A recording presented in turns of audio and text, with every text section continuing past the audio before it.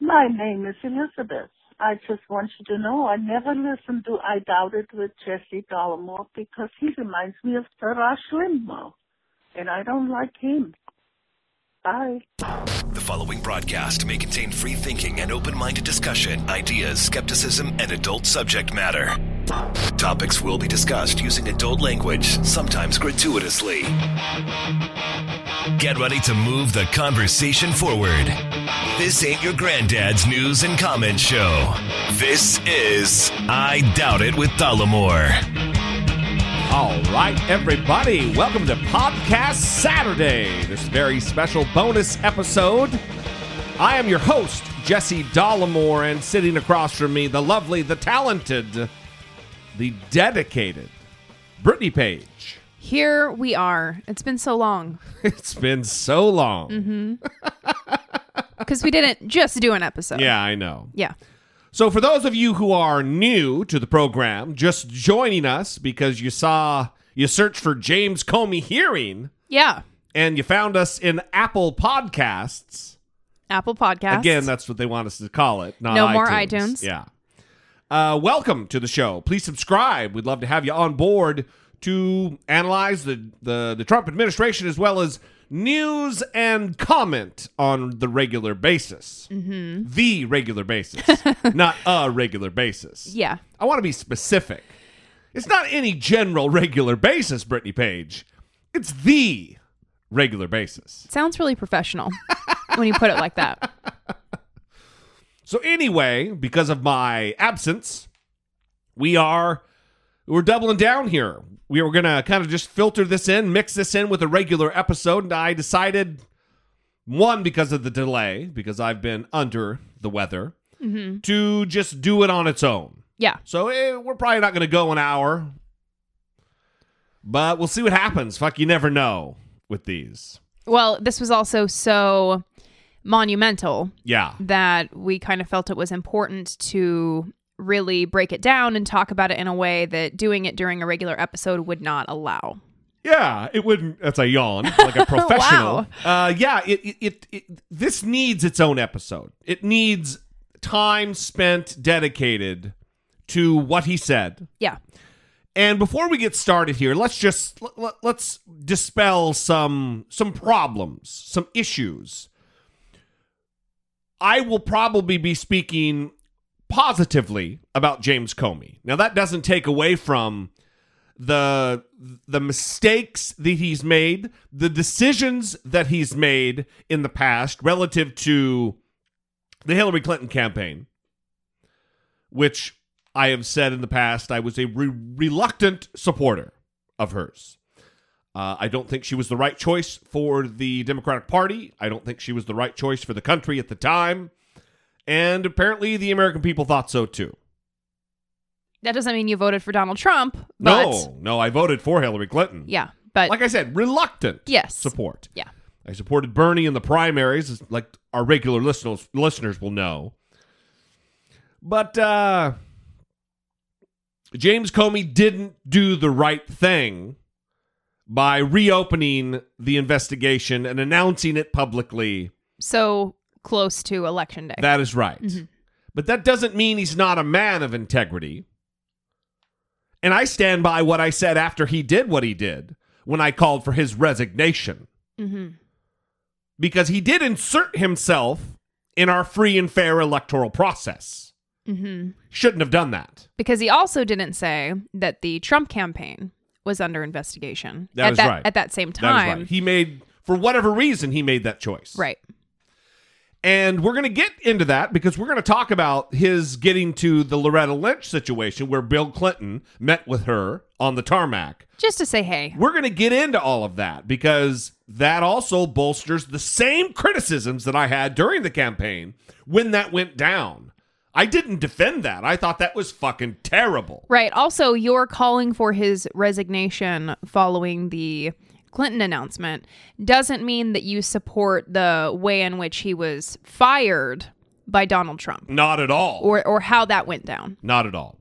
So first, before we get to anything, we did talk about his, I think we talked about it in a regular episode, his prepared remarks that he distributed to the committee and then they released on their website. Yeah. It was a several-page document of kind of a timeline of what went down with his interactions with Donald Trump, the loyalty demand, Right.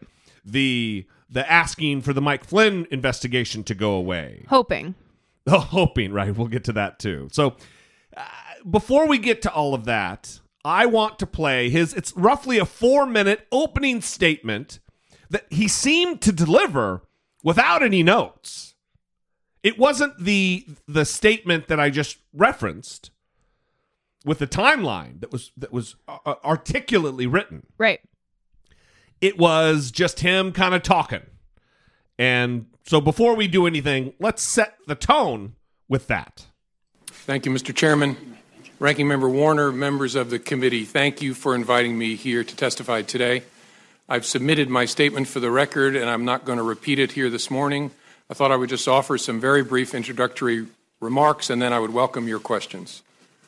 When I was appointed FBI Director in 2013, I understood that I served at the pleasure of the President. Even though I was appointed to a 10-year term, which Congress created in order to underscore the importance of the FBI being outside of politics and independent, I understood that I could be fired by a president for any reason or for no reason at all. And on May the 9th, when I learned that I had been fired, for that reason, I immediately came home as a private citizen.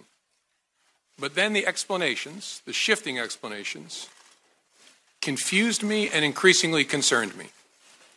They confused me because the president and I had had multiple conversations about my job, both before and after he took office.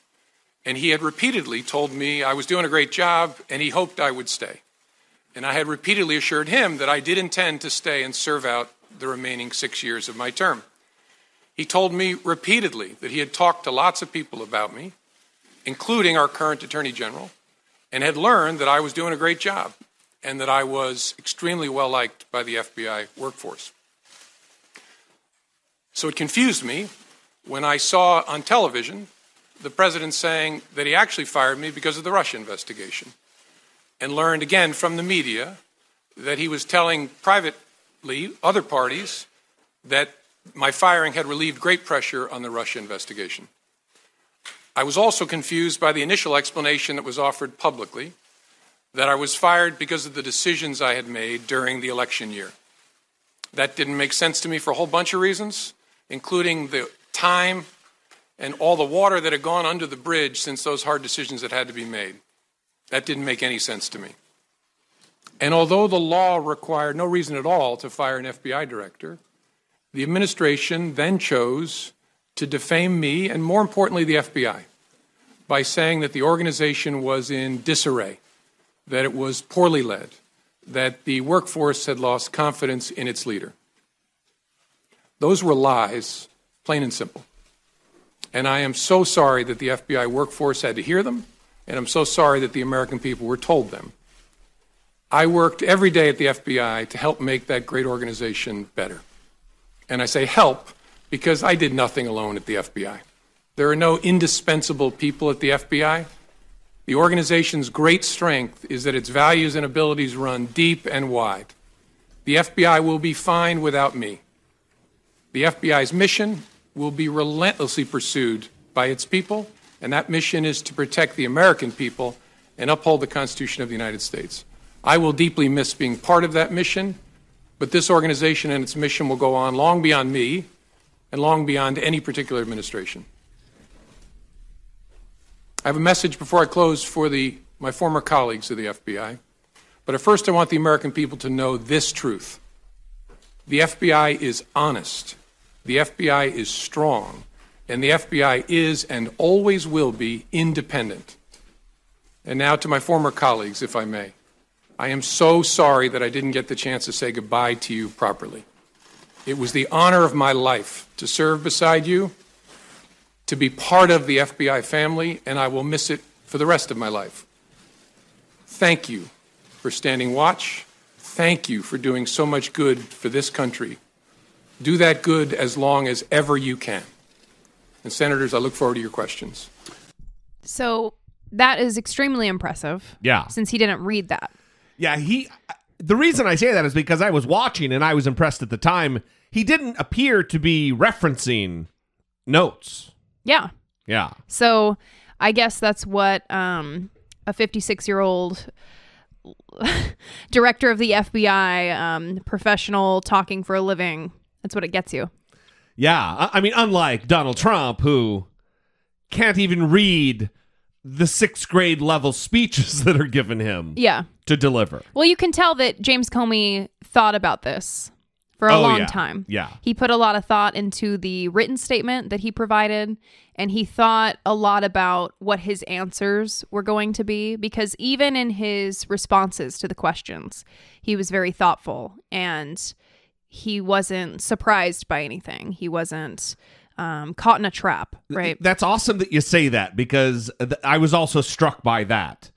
Nothing really did catch him by surprise, or if it did, he didn't take it. He didn't answer as such. Right. He rolled with it. Yeah. Very comfortable. It was also nice to see when he answered the questions that he did, that he seemed unencumbered by previous restraints. Being the director of the FBI comes with it certain obligations, certain procedural obligations, structural obligations of the job, that you're not allowed to talk about certain things.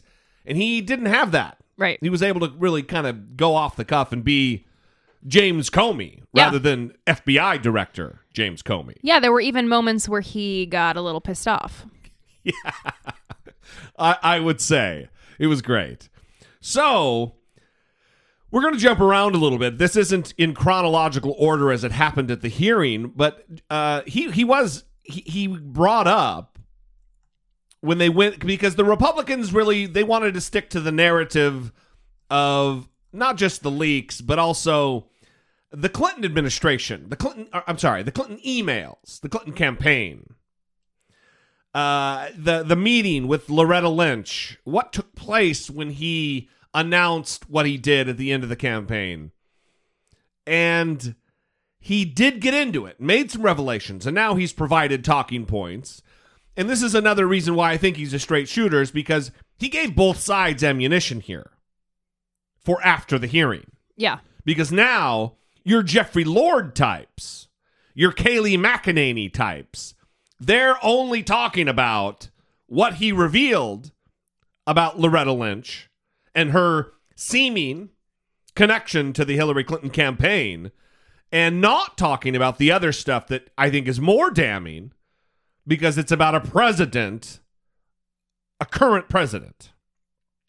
So here is him talking about the Clinton email probe and how the Obama administration Attorney General Loretta Lynch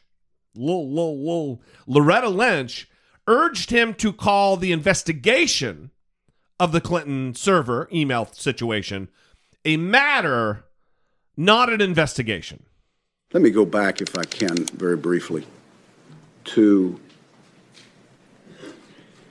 the decision to publicly go out with your results on the email. Was your decision influenced by the Attorney General's tarmac meeting with the former President Bill Clinton? Yes, in a ultimately conclusive way. That was the thing that capped it for me, that I had to do something separately to protect the credibility of the investigation, which meant both the FBI and the Justice Department. Were there other things that contributed to that you can describe in an open session? There were other things that contributed to that. One significant item I know the committee's been briefed on. There's been some public accounts of it, which are nonsense, but I understand the committee's been briefed on the classified facts. Probably the only other consideration that I guess I can talk about in an open setting is that at one point the Attorney General had directed me not to call it an investigation, but instead to call it a matter, which confused me and concerned me. But that was one of the bricks in the load that led me to conclude I have to step away from the department if we're to close this case credibly. So whether or not you agree with that reasoning, there were things going on behind the scenes that he was privy to that led him to do what he did, independent of the Attorney General, who ultimately, one step away, is his boss. Right.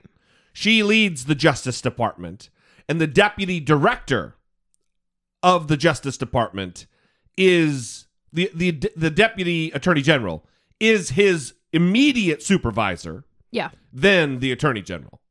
And he felt because of this, because of her lack of independence, her seeming working in tandem with the Hillary Clinton campaign, he needed to do something independent of her. Whether you agree with it or not, it makes sense. Here is a second clip with Senator Langford of Oklahoma talking about the very same matter. He goes into a little bit more detail. We'll analyze that, and then we'll move on to the meat and the potatoes, not just the meat, Brittany. And then you made a comment earlier about the Attorney General, previous Attorney General, asking you about the investigation on the Clinton emails, saying that you've been asked not to call it an investigation anymore, but to call it a matter. And you had said that confused you. Can you give us additional details on that? Well, it concerned me because we were at the point where we had refused to confirm the existence, as we typically do, of an investigation for months. And it was getting to a place where that looked silly because the campaigns were talking about interacting with the FBI in the course of our work. The Clinton campaign at the time was using all kinds of euphemisms, security review, matters, things like that for what was going on. We were getting to a place where the Attorney General and I were both going to have to testify and talk publicly about it. And I wanted to know, was she going to authorize us to confirm we had an investigation? And she said, yes, but don't call it that, call it a matter. And I said, why would I do that? And she said, just call it a matter. And again, you look back in hindsight, you think, should I have resisted harder? I just said, all right, this isn't a hill worth dying on. And so I just said, okay, the press is going to completely ignore it. And that's what happened. When I said, we have opened a matter, they all reported the FBI has an investigation open. And so that concerned me because that language tracked the way the campaign was talking about the FBI's work. And that's concerning. It gave the impression that the campaign was somehow using the same language as the FBI because you were handed the campaign language and told to be able to use the campaign. And again, I don't know whether it was intentional or not, but it gave the impression that the Attorney General was looking to align the way we talked about our work with the way a political campaign was describing the same activity, which was inaccurate. We had a criminal investigation open. As I've said before, the Federal Bureau of Investigation. We had an investigation open at the time, and so that gave me a queasy feeling. Because the FBI doesn't investigate matters. They investigate crimes. Yeah. That's what they do. Yeah. And Loretta Lynch, we're learning now, and I believe him, wasn't acting in good faith as an independent arbiter, as a representative of the Department of Justice. She seemed in the waning days of the Obama administration to be acting as an arbiter of the Clinton campaign. Mm-hmm. And that's a problem. And I don't know whether Obama was in on this. I have my doubts. It sounds as though she was working, in the interest of Hillary Clinton to get another Democrat elected, which, it's problematic. Is it the end of the fucking world? No.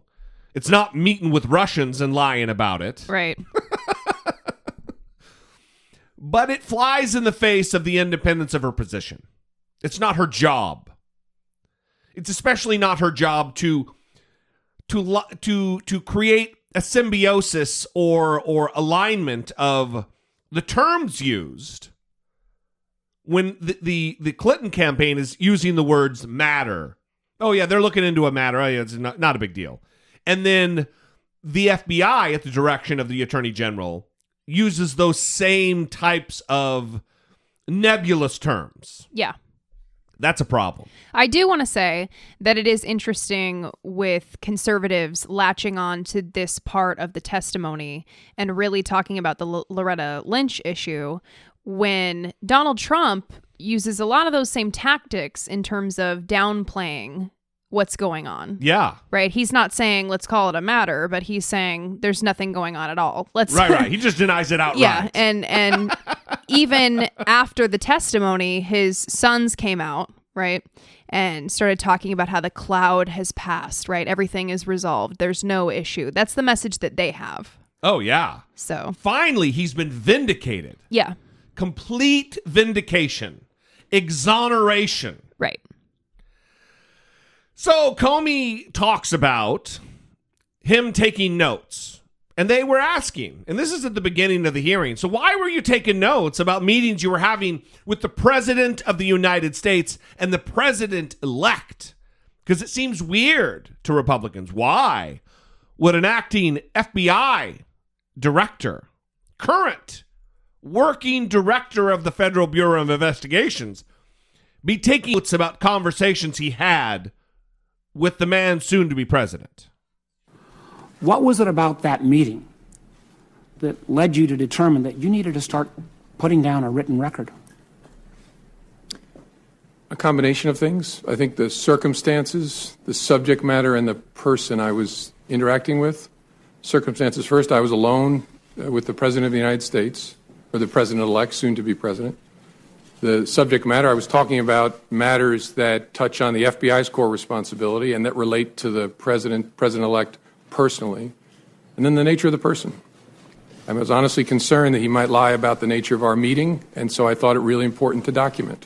That combination of things I'd never experienced before, but it led me to believe I got to write it down, and I got to write it down in a very detailed way. This is a man who has worked in and around Washington for many, many decades, who's had interactions with President George W. Bush, President Obama, neither of which he did indicate had he ever taken notes about conversations. Mm-hmm. He didn't feel there was any need because as he talked about the nature of the person, George W. Bush wasn't a person to be concerned about. Yeah. If he would lie about an interaction he had with, at the time, a Justice Department official. Mm-hmm. Because James Comey used to be the deputy director. The deputy attorney general. I don't know why I can't fucking say that correctly. He used to be in the same position as Rosenstein. Right. As I paused so I didn't say Steen. It happens. But he's also indicating here that Donald Trump, in his estimation, is a man, and he's being kind, who might lie. He doesn't go into any detail that Donald Trump has lied repeatedly in a habitual manner, whether it be about Obama being born in Kenya and him having evidence that he'll soon release. Oh, it's going to be so damning. Well, it comes down to he felt almost immediately in his interactions with Donald Trump that he was dealing with someone who was dishonest and could not be trusted. Yes. Someone that he didn't feel comfortable around. Immediately, he felt that way. Yeah. Oh, I would call him a skeevy fuck. That is one way to put it. So James Comey, like you said, someone who has worked in this field for so long, interacted with all these different types of people, felt that immediately upon interacting with Donald Trump, he needed to start protecting his own ass and documenting these conversations. And again, listen, this goes back to the thing about him being, well, let me just say this. Somebody like Sally Yates, the former acting attorney general that Donald Trump fired when she, wouldn't go along with what he said. But when you have someone like a Sally Yates who's being criticized by both parties, you've got a straight shooter. And I have to be honest with myself, even though he has pissed me off in the past, he's drawing fire from both sides about different issues. So you got to give him credit for that. Mm-hmm. He's not party aligned. And I have criticized him in the past for being a lifelong Republican, not for being a Republican, but that has been a criticism of maybe he did this because of his party affiliation. I don't believe he did what he did at the end of the campaign. In the waning days prior to the election, I don't believe he did it for partisan reasons. I think his judgment might have been askew. Yeah. But I don't believe the reasons were nefarious. I don't think he was surprised when he met Donald Trump. I don't think this was a new realization that he had, that this was a dishonest person that he couldn't trust, that made him feel uncomfortable. Yeah. I think he likely knew going into it that would be the situation, and then it was confirmed. Because you watch Donald Trump, we have ears, we have eyes. Most of us do. Obviously, he's going to be problematic, right? To say the least. Yeah.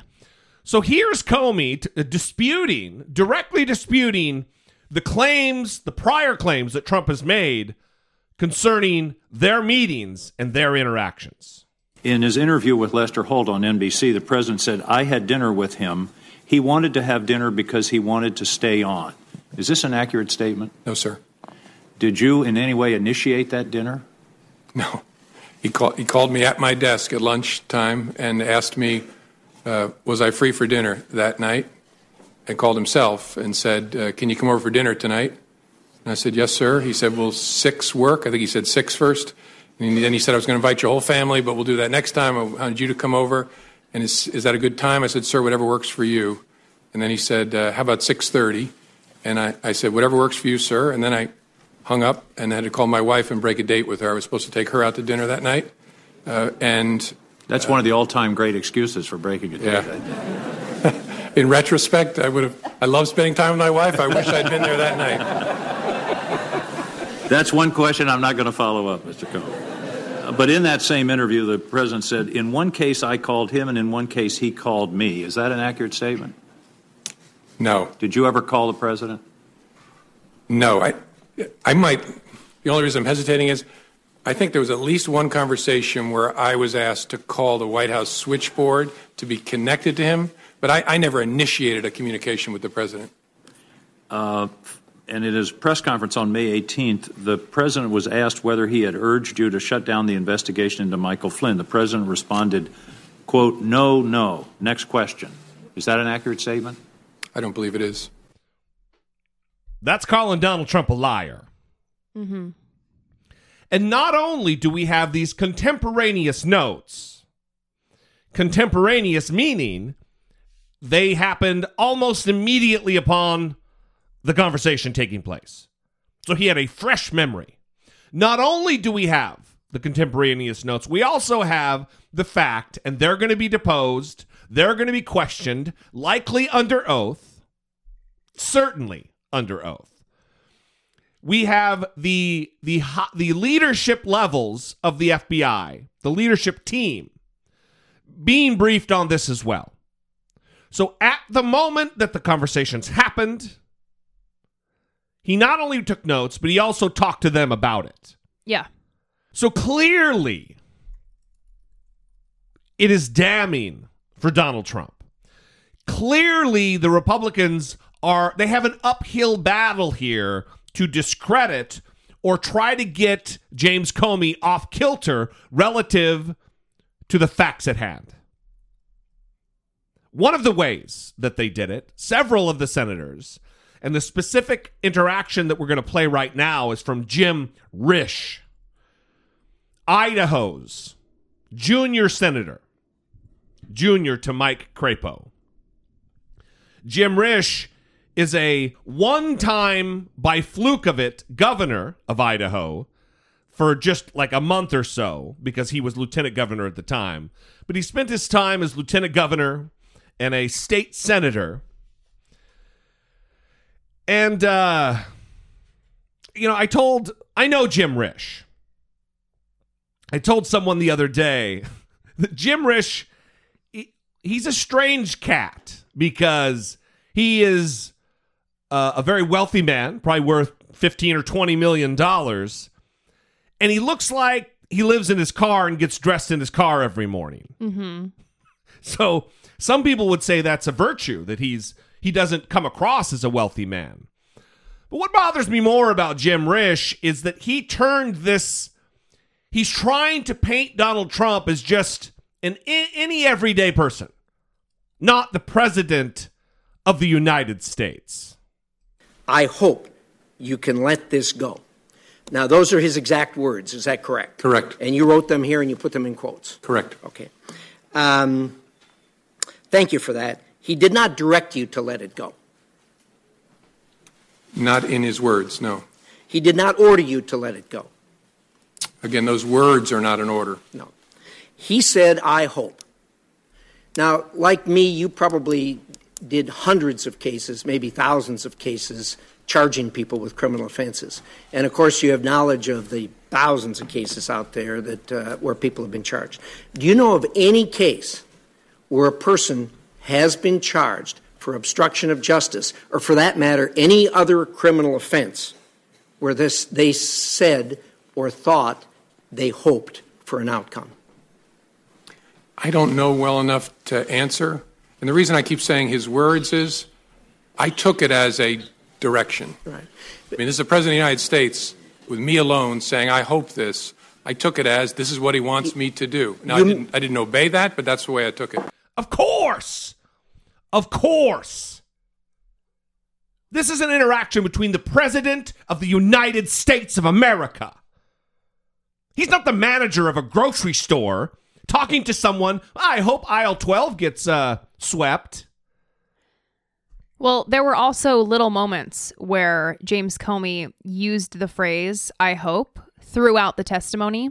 And the first time it happened, we already played it. And he was talking about a conversation he had with Donald Trump where Donald Trump said he hoped he would stay on. Mm-hmm. He hoped he would stay on in his role. Yeah, absolutely. God, that is awesome. So what does he mean by that then, Jim Risch? Well, he hopes it. Yeah. Well, there was this awesome tweet that Jesse retweeted from Charles P. Pierce. And he wrote, nice place you have here. Be a shame if it burned down.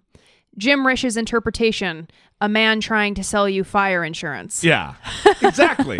Wow, this is really nice. That'd be a real shame if it burned to the ground in a terrible fire. Right. It's not someone threatening you. It's just someone saying, I'm giving you a little tip. Right. Well, you owe me money. It might be a shame if all your fingers got fucking broken. Yeah. Yeah. That is what Donald Trump is doing here in this weird mafioso type language. Yeah. I hope you can find your way clear of dropping this whole Mike Flynn thing. Mm-hmm. It's straight out of Goodfellas. Yeah. It's how some dumb mafia guy thinks he's not threatening you. I hope your whole family doesn't fucking die tonight. Mm-hmm. Yeah. We know what you're saying. Again, we have the commonality of language. And not only that, like I said, he's not the manager at the fucking Best Buy telling some employee, I hope that that end cap gets cleaned up. I hope the TV section of the laptop section gets straightened up tonight. Mm-hmm. Well, he was just making a suggestion. I didn't know he was telling me to do it. Yeah. He's the president of the United States. Yeah. It is fucking ridiculous. And that was a running theme. Yeah. It also makes sense because Donald Trump has lived his life, I'm sure, talking to people like that in his business dealings. Yes. I hope that this gets done. Right? Mm-hmm. And for some reason, they're wanting to wiggle out of this sentence and make some sort of other meaning out of what it is. Well, that's why it's disingenuous of Jim Risch to say, have you ever heard of any prosecution ever of someone for saying, I hope, and having that be obstruction of justice? Mm-hmm. Well, no, because normally it's just regular people. This is the president of the goddamn... It's the most powerful position on the planet, on the entire planet Earth. This man can rain destruction. It's not just an everyday Joe. He's held to a higher standard. And finally, I want to talk about this because I think this was maybe, other than all the stuff that we kind of were expecting, this was another thing that was a bombshell, I thought. And it's getting a little play from the press right now, but not enough. And that is, well, one, he did go to Jeff Sessions after. He was after Donald Trump talked to him inappropriately. And he said, hey, listen, don't leave me in a room alone with the president again, because undue, inappropriate influence is trying to be weighed down on me, and that shouldn't happen. He says Jeff Sessions just looked blank and didn't respond. Right. But then there were questions about why he didn't continue to go to the Attorney General about this matter, about Donald Trump's intervention. You mean after he looked blank and didn't do anything? That's right. Why didn't he continue to go to the Attorney General? And he dropped some information on the world that I think is maybe the largest thing to come out of this testimony. And it's not good for Attorney General Jeff Sessions. Let me turn to the Attorney General. In your statement, you said that you and the FBI leadership team decided not to discuss the president's actions with Attorney General Sessions, even though he had not recused himself. What was it about the Attorney General's own interactions with the Russians or his behavior with regard to the investigation that would have led the entire leadership of the FBI to make this decision? Our judgment, as I recall, was that he was very close to and inevitably going to recuse himself for a variety of reasons. We also were aware of facts that I can't discuss in an open setting that would make his continued engagement in a Russia-related investigation problematic. And so we were convinced, and in fact, I think we'd already heard that the career people were recommending that he recuse himself, that he was not going to be in contact with Russia-related matters much longer. And that turned out to be the case. How would you characterize Attorney General Sessions' adherence to his recusal, in particular with regard to his involvement in your firing, which the president has acknowledged was because of the Russian investigation? That's a question I can't answer. I think it's a reasonable question. If, as the president said, I was fired because of the Russia investigation, why was the Attorney General involved in? So the thing I want to talk about here is the point at which he says that they were also aware, the reason they weren't going to Jeff Sessions is because they expected his imminent recusal, because they were also aware of facts that he can't talk about in open session. Well, now there is reporting about that closed session that they went into. He talked for about 2.5 hours in open session before the country on live television. And then about an hour later, they went into executive session or closed session to ask more detailed questions on classified material and material that couldn't be talked about in a public setting. And apparently some stuff got leaked, and it's being reported what that other thing was that he wasn't willing to talk about in open. Breaking news on what James Comey apparently told Senate Intelligence Committee members during this afternoon's closed-door session. I want to go straight to our Chief National Security Correspondent, Jim Sciutto. Jim, apparently this confirms something you first reported here on CNN last week. That's right, Wolf. We're learning now that in closed session this afternoon, the fired FBI Director James Comey told senators that the reason he didn't want to discuss the Attorney General Sessions any further in public session is because of a possible third meeting, a third undisclosed meeting between Sessions and Russia's ambassador to the U.S., Sergei Kislyak. My colleagues, Evan Perez and Manu Raju, are told that this is based on Russian-to-Russian conversations, intercepts, discussing this meeting. And I should say, as you noted, Wolf, we were the first to report last week that congressional investigators were looking into the possibility of a third meeting, this taking place at the Mayflower Hotel in April of 2016. One more note, I will tell you, when we reported that story last week, the Justice Department quite definitively denied that any such meeting took place, saying the facts haven't changed. The then senator did not have any private or side conversations with any Russian officials at the Mayflower Hotel. But as I said, we're now learning that James Comey told senators in classified session this afternoon that there is a possible third meeting that they are investigating here. And this would be quite explosive information relating to the current Attorney General, Wolf. It may have been what he had been hinting in open session earlier in the day. We don't know that, but it's possible. This is not good. My prediction here is that Jeff Sessions is going to be out within a few months as Attorney General as these facts come out, because he's also likely to be called before Robert Mueller, Bob Mueller's under his position as the special counsel. He's going to get to the fucking bottom of this. Yeah. But also it raises a larger question of how many times are these different Donald Trump surrogates and associates going to be caught lying? How many more meetings are there between Jeff Sessions, for instance? There were none up during his confirmation hearings. He hadn't met with any Russians.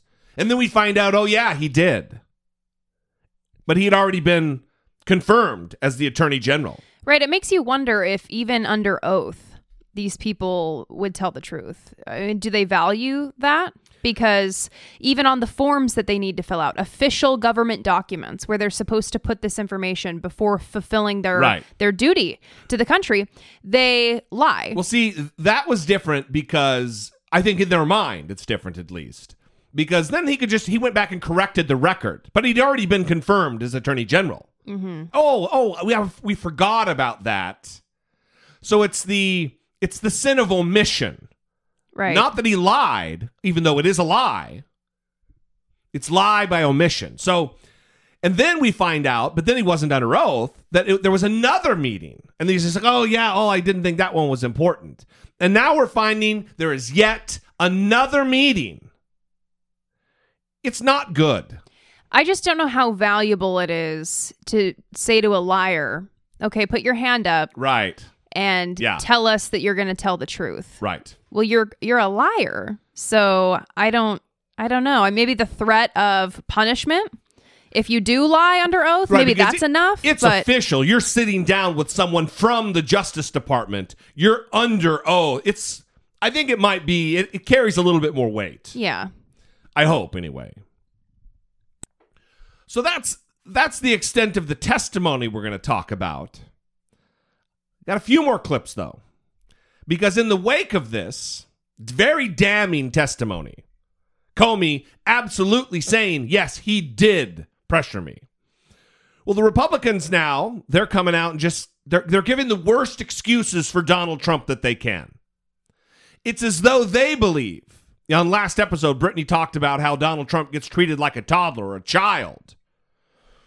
And that's what they're doing. They're continuing to act like we have this, like they just randomly, out of a lineup, just poked their finger and pointed at someone, and that ended up being the president. Right. Like he has no life skills whatsoever. I think people now realize why the president is so frustrated. When the FBI director tells him on 3 different occasions he's not under investigation, yet the speculation swirls around the political system that he is, that's frustrating. Of course the president's frustrated, and I think the American people now know why he was so frustrated, because this speculation was allowed to swirl when he was being directly told by the FBI director he wasn't under investigation.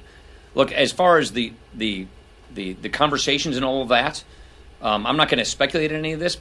I would just add that, of course, there needs to be a degree of independence between DOJ, FBI, and a White House, and a line of communications established. The president's new at this. He's new to government. And so he probably wasn't steeped in the long-running protocols that establish the relationships between DOJ, FBI, and White Houses. He's just new to this. And so I think it's what I got out of that testimony is we now know why he was so frustrated when the FBI director told him 3 times there's no investigation of him, yet that speculation was allowed to continue. So obviously we know now why he was frustrated. He's new to this, but he's not new to Earth. So his birthday is in 4 days. His 71st birthday. He will be 71. Now, we always hear him say, no, I went to the Wharton School of Finance. Yeah, I don't know what that was. But Great Graves. Yeah, awesome impression. Is that you, Alec Baldwin? What's going on over there? He's the smartest guy. He has all the best words. Best words, everybody. He's so intelligent. And then this is the defense. Yeah. Well, wait, I thought he was so smart and he has all the best words. I have a very good brain, and I've said a lot of things. There we go. He has a very good brain. He's a 71-year-old man. He should know that as the president of the United States, it's probably inappropriate to use his power to try to stomp out a controversy, an investigation surrounding his campaign. Well, it also goes to this loyalty pledge thing.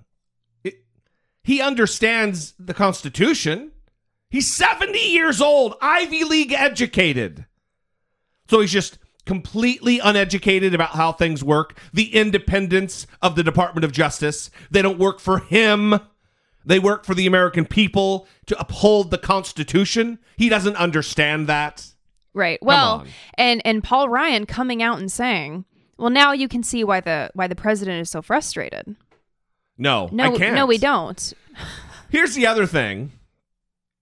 It's that Donald Trump, well, he was very frustrated because everybody thought he was under investigation, but he wasn't under investigation. Even Donald Trump's lawyer is saying this, that he wasn't under investigation. Again, parsing words.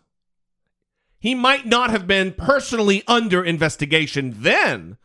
He most certainly is now, because from the testimony, we learned that Bob Mueller requested the memos of the conversation between James Comey and the President of the United States.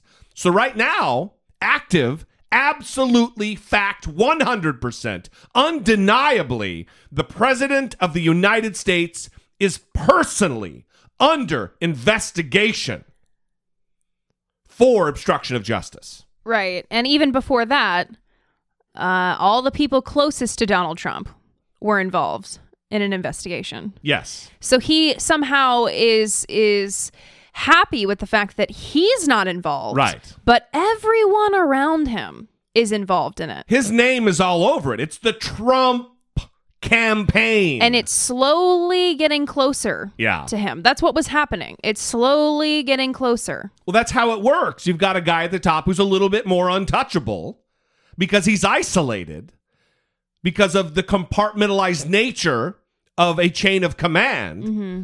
But as they close in and as they engulf your Mike Flynn's and your Paul Manafort's and your Carter Pages, they're going to get closer and closer and closer and higher to the top of the pyramid. And Donald Trump is coming down. Without a doubt. We're going to find out. Because the buck, whether he likes it or not, does stop with him. So, the next day, the president of Romania was in town, and they held in the Rose Garden a little bit of a press conference. And some people got to ask some questions, and, well, this is how it went down. Be fair, John. Oh, absolutely. Remember how nice you used to be before I ran? Such a nice man. Always fair. Mr. President, I just want to remind everyone that is the President of the United States talking to a journalist that. Talking to a journalist. Remember how nice you used to be to me? Yeah. What setting up this weird narrative. What country are we living in right now? Yeah. Be nice. Ask a good question. Yeah. The guy's going to do his job. This is unacceptable. Unacceptable. Well, it's unprecedented. Or unprecedented. Back to James Comey's testimony. You suggested he didn't tell the truth in everything he said. He did say under oath that you told him to let the Flynn, you said you hoped the Flynn investigation he could I didn't say that. So he lied about that. Well, I didn't say that. I mean, I will tell you, I didn't say that. And did he ask you to pledge his And there'd be loyalty? nothing wrong if I did say it, according to everybody that I've read today, but I did not say that. And did he ask for a pledge of loyalty from you? That's another thing he said. No, he did not. So he said those things under oath. Would you be willing to speak under oath to give your version of those events? 100%. I didn't say under oath. I hardly know the man. I'm not going to say, I want you to pledge allegiance. Who would do that? Who would ask a man to pledge allegiance under oath? I mean, think of it. I hardly know the man. It doesn't make sense. No, I didn't say that, and I didn't say the other. So if Robert Mueller wanted to speak with you about that, I would be glad to tell him exactly what I just told you, Joe. And you seem to be hinting that there are recordings of those conversations. I'm not hinting anything. I'll tell you about it over a very short period of time. When is that? Okay? Okay. Do you have a question here? When will you tell us about the recordings? Over a fairly short period of time. Because it's a reality TV show, Brittany Page. Mm-hmm. No, right after this break, I'm going to reveal whether I have tapes or not, everybody. Well, it's because they're still trying to figure out how to deal with his lies. Well, then he went on to answer that, look, you're not going to be happy with the answer I give. You're going to be very disappointed with the answer. Well, what the fuck does that even mean? Yeah. You're going to be disappointed because you hope they're tapes and they're not? Or you're going to be disappointed because you really want James Comey to be correct and you're going to find out he lied because of my tapes? What is he saying? He's a fucking bottom of the barrel reality TV star who's bringing that kind of narrative and behavior to the presidency of the United States. It's disgusting. It's disheartening. Well, and it's particularly sad because I see a lot of people who voted for Donald Trump and support Donald Trump who are struggling, who are not doing well in life. And they support this man, even though he's been rich his whole life and has had everything given to him, right? Yes. And I think a lot of his problems stem from that, right? A lot of his attitude problems. The fact that he's always been coddled. That's right. He's always been Donald Trump. Prince Donald. Right. So, but then you have people that, don't come from that, supporting him viciously. Defending him. Yeah. And it's very confusing. Well, that's a great segue, which is everybody's focusing on him agreeing to testify under oath. So I'll leave that alone. What I want to talk about is this statement right here. I hardly know the man. I'm not going to say, I want you to pledge allegiance. I'm not going to. Why would I do that? Doesn't make any sense for me to ask him to anybody that I don't know to pledge allegiance. We've seen Donald Trump do this time and time again. In fact, it's a narrative, a running theme of his demand of loyalty, even at campaign rallies. Okay, wait. Let's do a pledge. Everybody here, who likes me in this room? Okay. I've never done this before. Can I have a pledge, a swearing? Raise your right hand.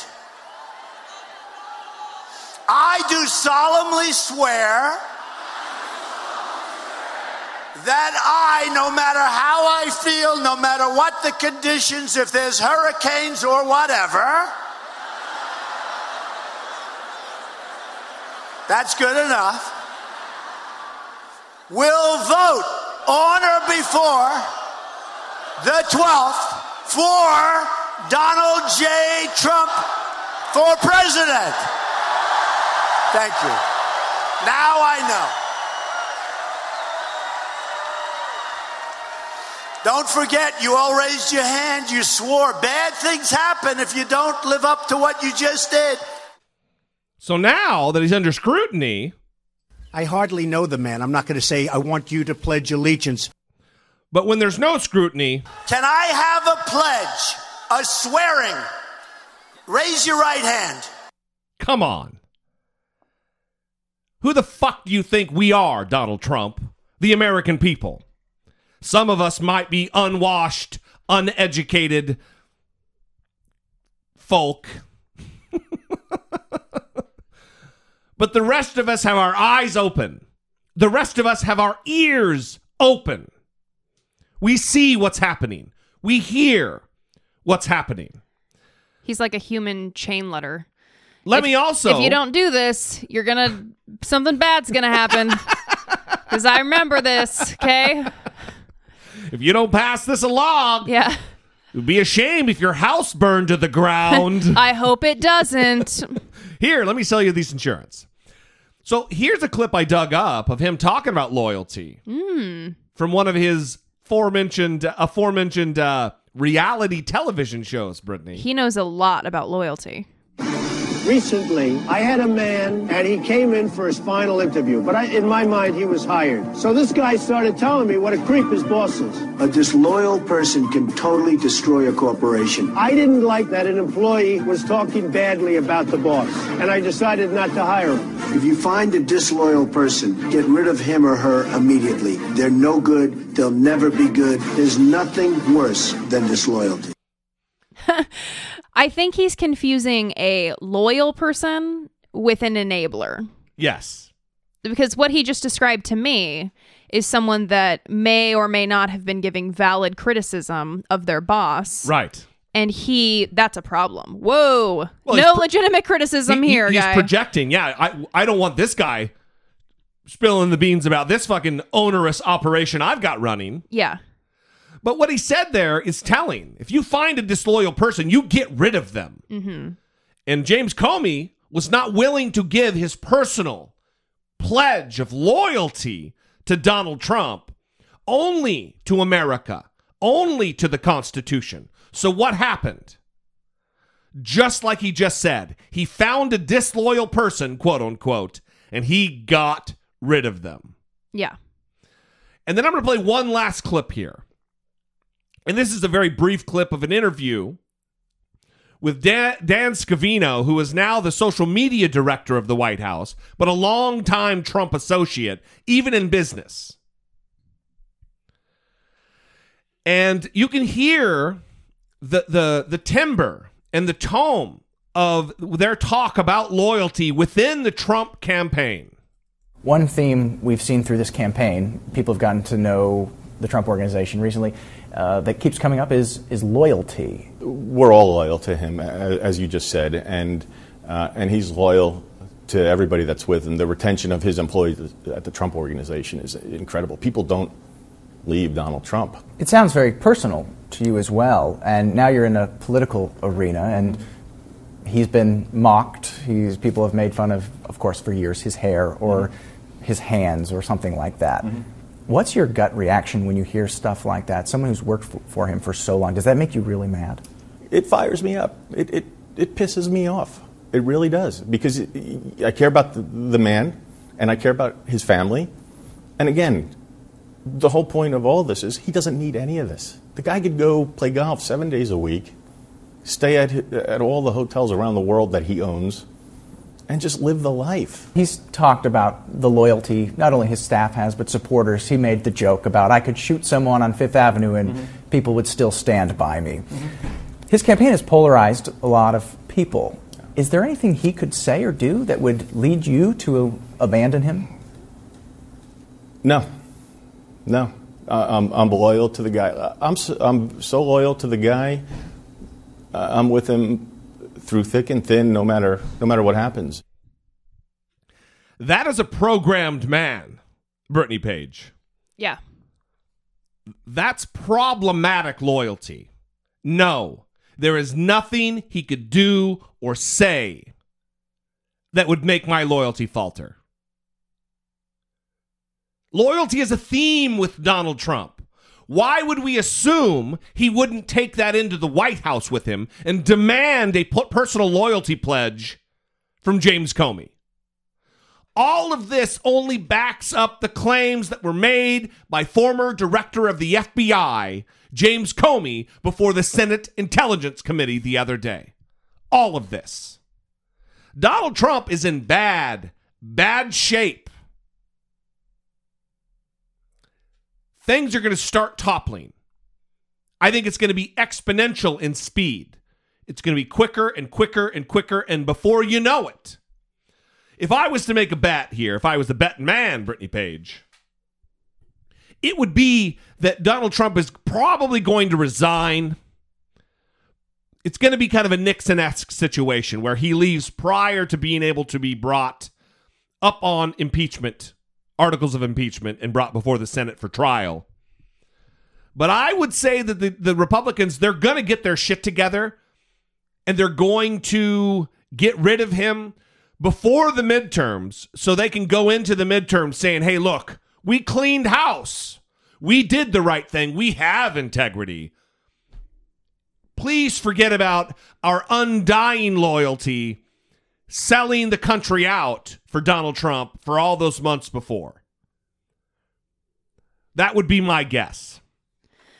Prognosticating Jesse D. So anyway, we'd love to hear what you guys think about this as well. 657-464-7609. Of course, you can always email a voice memo from your smartphone to idoubt@dollemore.com. I mean, I'm not supposed to give a prognostication, right? Do you want to? I don't. Just say, I agree. I don't want to say that either. Because you're loyal, Brittany Page. Can I have a pledge, a swearing? Raise your right hand. Brittany, raise it up. No. Raise it up high. No. Thank you, though. All right, everybody, we're going to leave you there. We love you. We appreciate you. Listen, if you like what we do, further, if you appreciate what we do and you want to take part in supporting us in content like this, our regular episodes, my YouTube videos, please join us in our Patreon and PayPal family. Go to dollemore.com on the left-hand side of the page. There's a link there somewhere that says support the show. There you can find all kinds of ways, and we would love to have you on board. Every little bit, every $2 a month or $5 a month pledge goes a long way toward production of the program. Listen, we will be here tomorrow to put out an episode for Monday. We love you guys. We appreciate you. And we can't wait to join you again. For Brittany Page, I am Jesse Dollemore. And this has been I Doubt It. That is one way to put it.